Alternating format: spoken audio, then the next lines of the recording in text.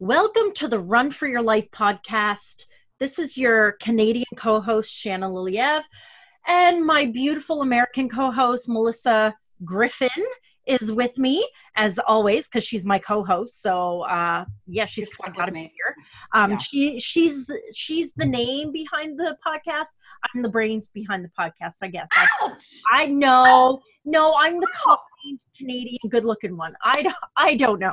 But oh my God. Melissa and I wanted to just take sort of maybe 20 minutes, half an hour of your time to talk about sort of the real deal with anxiety attacks and panic attacks, because I haven't had one in a while, but I had one like a couple days ago. It was rough. And Melissa knows this because I had to lean on her and her wonderful husband a bit to help get me through it. And so the breathing, I know all that stuff. I know all the grounding techniques that they talk to you about, five things you can see, 4 things you can touch, that kind of thing. And it doesn't always help. So Melissa and I have both gone through this kind of stuff. So we want to get a bit real and talk to you about what really helps. Because for me, anxiety is a real pain in the tit. And I mean that literally. It manifests as pain in the right side of my chest, like someone is squeezing me in a vice. And so if you ever see me walking around kind of holding my right boob, that's probably what I'm doing. I'm trying to like massage the anxiety away. So Melissa, Shannon just likes to feel herself up. I just like to rub my boobs. I mean, we talked a while ago about how large chested we both are. And so why not just feel yourself up every now and then? But aside from having a sense of humor about everything, how do we really get through these anxious, crazy moments, Mel? Well, it's interesting. We talk about, 5 things you can see, 4 things you can hear, 3 things, blah, blah, blah. It's all bullshit. It's great advice if you're a Buddhist monk and you can actually buy into it, quiet your mind, meditate. I'm not an advocate for drugs, but, have a drink, whatever it is that you need to do. And I apologize to all of our recovering alcoholic posse listeners. Whatever you have to do, pardon me, I find that the majority of the help out there, I'm going to be a little bit controversial. And I also want to say, sometimes I can be a little bit brainy. I mean, I know you are the brains. Yes, I know. I mean, your glasses, you look so smart right now. No, I'm gonna have to work on the brainy part, but I think that's all bullshit. And I think that what we have to do is one of the things, and I work with a life coach, and I call her a hippie, like a Zen hippie crazy lady, because she talks about our reptilian brain responding. And, the universe is slapping this message in my face. I was in Seattle recently for work, and training, they were talking about the reptilian brain. And I'm like, enough with the universe and the freaking reptilian brain. It's fight or flight. It's keeping us alive. What it's doing is making us so anxious and so hyper alert of everything around us that every single thing is perceived as a threat. And it causes panic, anxiety. Who's coming from behind me? Who's coming in front of me? What's going to happen? What my life coach told me, and I tell her I hate her and I love her all at the same time. And it kind of goes back to that 5, 4, 3, 2, 1 thing. But look around. Look at your immediate environment. Is anything flying at you? Missiles, glass bottles, bullets, small babies? Is anything being thrown at you that can hurt you? Number 1. Usually the answer is going to be no. Number 2, listen. Is there anything coming your way that is actually going to hurt you physically in this moment? Do you hear a car about to crash through your wall? Do you hear a train and you're standing on a train track? By the way, disclaimer, don't stand on train tracks. Do you hear anything that is actually causing a threat to your well-being? Do you smell something? Is your house on fire? Go back to the very, very basics. And it sounds stupid, and it's sort of like your 5 sense thing, 5 things you get. But shit, man, I mean, I could be on an airplane and tell you 5, 4, 3, 2, 1 all day long, but I still hate to fly. So think of it as that reptilian brain. She does this stupid technique, and I love her to death, but I told her it was stupid. She said, you can give that part of your brain a name. You can call it your inner T-Rex, or you can call it Matilda. It doesn't matter. Give that part of right. My hands, they're not long enough to hug. T-Rex are. I'd like to tell our listeners, just be glad you don't have the video on for this, but one day we should do that. But that helped me more than look around 5 things you can smell. Because you know what? The fact is, anxiety is there for a reason. It's there to alert us. She also tells me, let it sit, welcome it. And that's the hardest lesson that I've learned, because there have been times when I was going through my divorce that I would wake up and just feel stress or anxiety. And I'd say, what's the quickest way, what's the quickest Xanax? What's the quickest anything I can do to get rid of this feeling? And she said, why don't you quit? Basically, she told me, why don't you quit your bullshit and let it sit with you, welcome it on board and say, it's so zen and hippie-ish, but I think it makes sense. Welcome it on board and say, okay, you're on board. I accept that I feel anxiety right now, and that's okay. Just let it be there.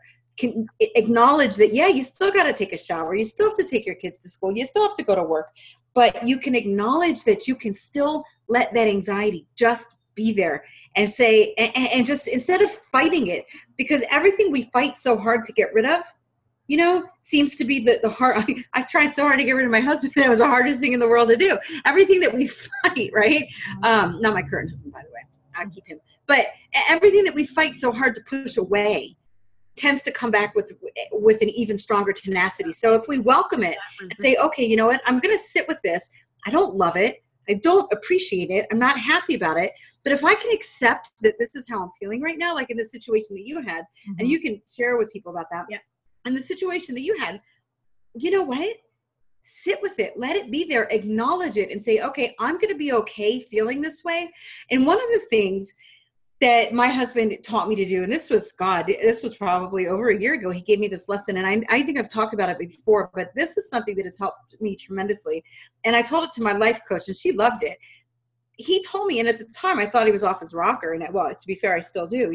But he said, Get 6 grocery bags from the market, where unless you live in England or like California, you can always get plastic bags at the grocery store. Sorry about, the environmentalist people listening, but I do, because they're good for like trash bags and scooping dog poop. So I get a lot of bags from the grocery store. Okay. I'm just saying. And he said, put them all, get like 10 of them and put them all in a Ziploc and carry that bag around with you that's full of other bags. Carry that bag around with you for a whole day and a whole night. Put it next to your bed when you go to sleep, whatever. I was like, all right, you're out of your rocker, but I'll play your game. I'll buy into it. I did it. And I carried these bags around probably for the 2 or 3 days. And he's like, do you understand what these bags are? And I was like, yeah, they're a fucking nuisance is what they are. What are they? He said, the bags are the stresses that you choose to carry around with you all day. Tonight, put the bags in the bathroom, on the counter in the bathroom. And when you go to sleep at night, you tell yourself all those stressors and all those anxieties and all of those things that are going through your mind every day that cause you stress. You can pick them back up in the morning. Allow yourself the freedom to be in the moment without carrying the burden of the stress. And I was like, it stopped me in my tracks, because he's smart, but I didn't realize he was that smart. I was like, damn, that was really good to me. That was really epic. And it was given to me in an example that was concrete in a way that I could really understand. Take your stress and put it down for the night. Give yourself permission to let it go for an hour, for 5 minutes, whatever it is. I think that's what I struggle with the most. I almost feel like I know it's there and I am irresponsible if I let it go for a bit. Because I found, I'll just sort of tell you what happened. My son was in an activity and he broke one of the rules, and the coach immediately yelled at me, get him out of here. I don't know why somebody would do that.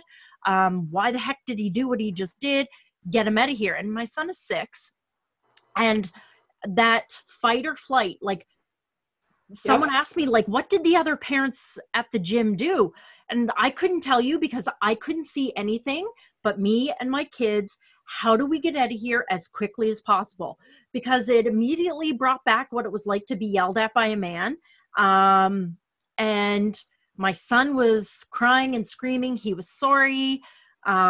He was ashamed. He was humiliated. I was humiliated. But at the same time, I had chosen this activity to try and provide strong male role models for my son. And it just turned into another angry guy yelling at him and yelling at me. And so I was really shaken up about it. But, I'm a mom. I got the kids through their evening bedtime routine and went to bed. And for me, like I said, anxiety crushes my chest. And so as soon as I woke up Friday morning, it was like someone had punched me in the boob, and I carried it with me all day. I had a teacher's conference all day, and I was sending mail messages. I'm in this teacher's conference. I can't take a call from you right now. I'm learning about Gaelic as a language and Mi'kmaq as a language, things I need to do for school. And I can't focus on it right now, but it sat like it was right there in that right boob all day long. And I sort of feel like, even though it took almost 2 days to kind of fall away and calm down, in a way, I guess I kind of sat with it. I knew it would pass. And I told myself, I know this will pass.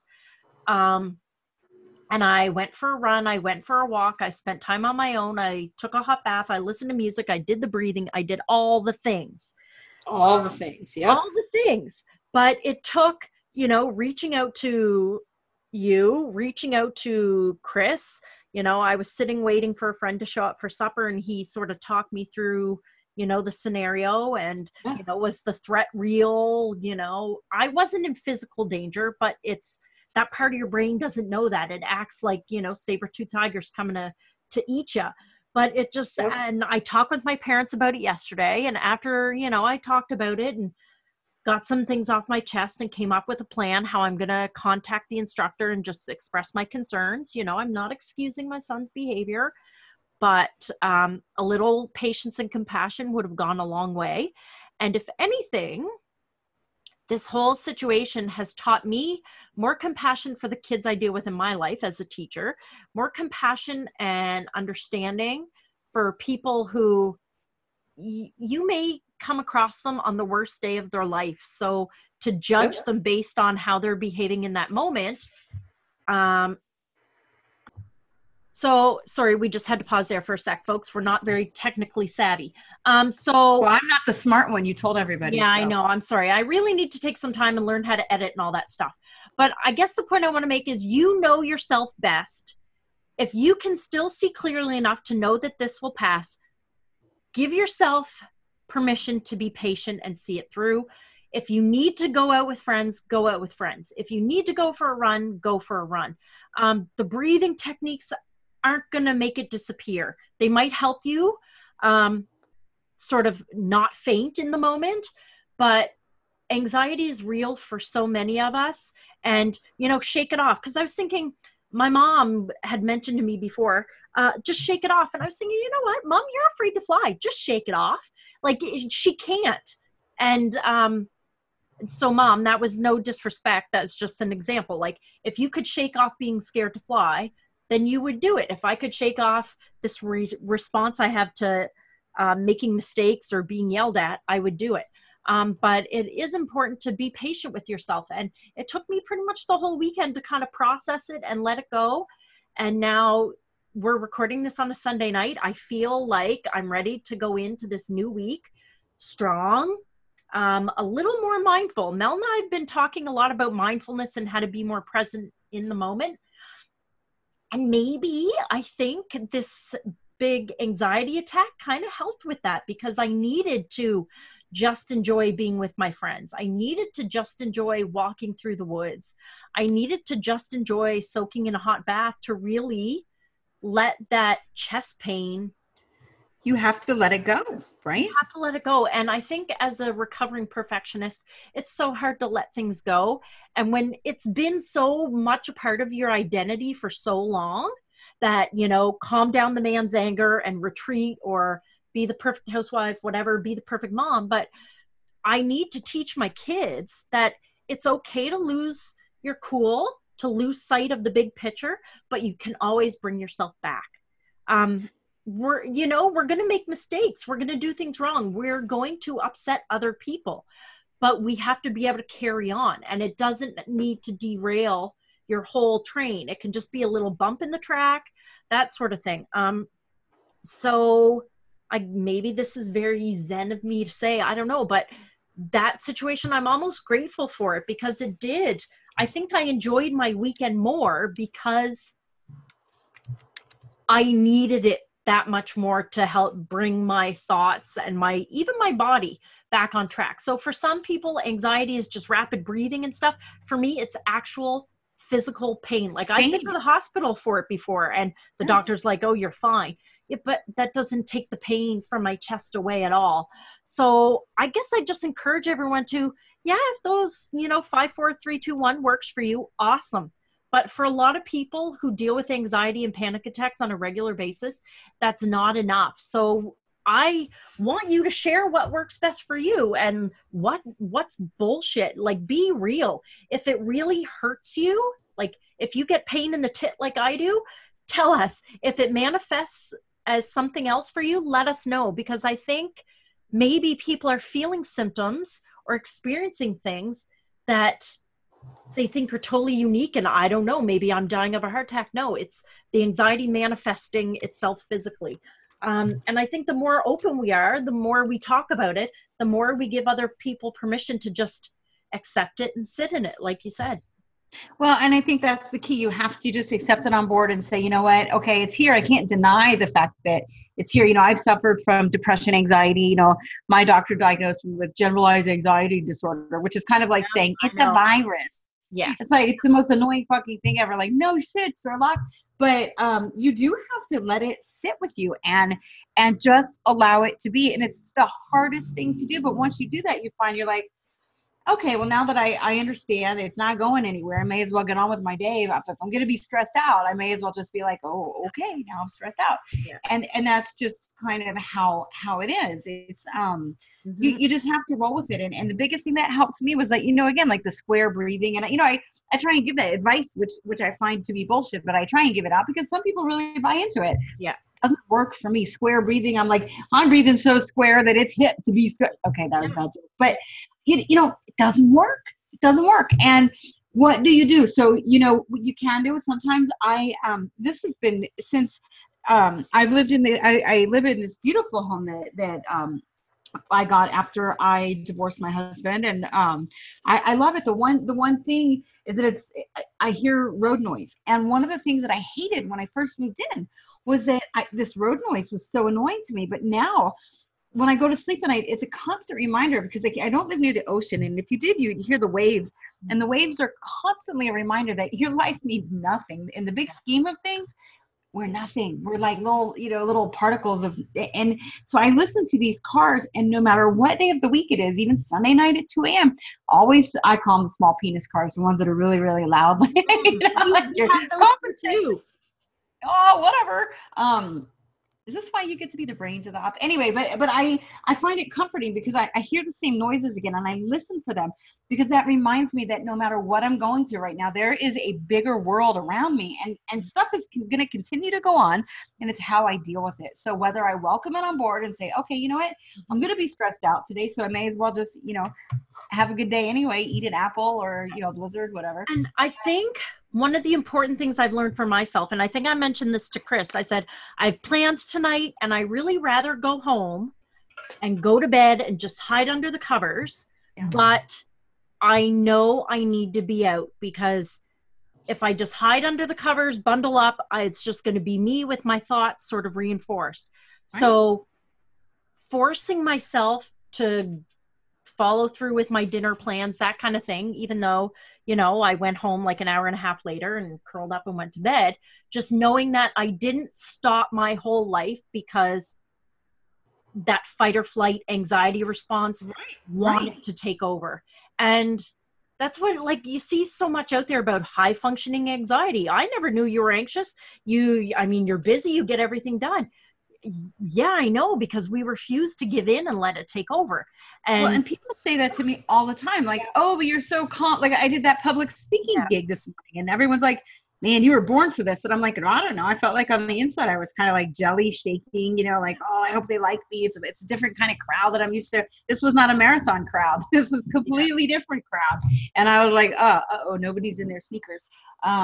It would, what we portray on the outside is never really what we're feeling on the inside. And so many people mask their emotions and so many of them, like you said, functioning addicts. You don't know until you get to start to talk to people. And that's why I always say, talk to everybody. I love, there's a lady who comes into work every day. She's like a courier, I guess. Like, she doesn't work for FedEx or the postal service. She but she brings the mail. So I don't know. I don't really get what she does, but Yeah.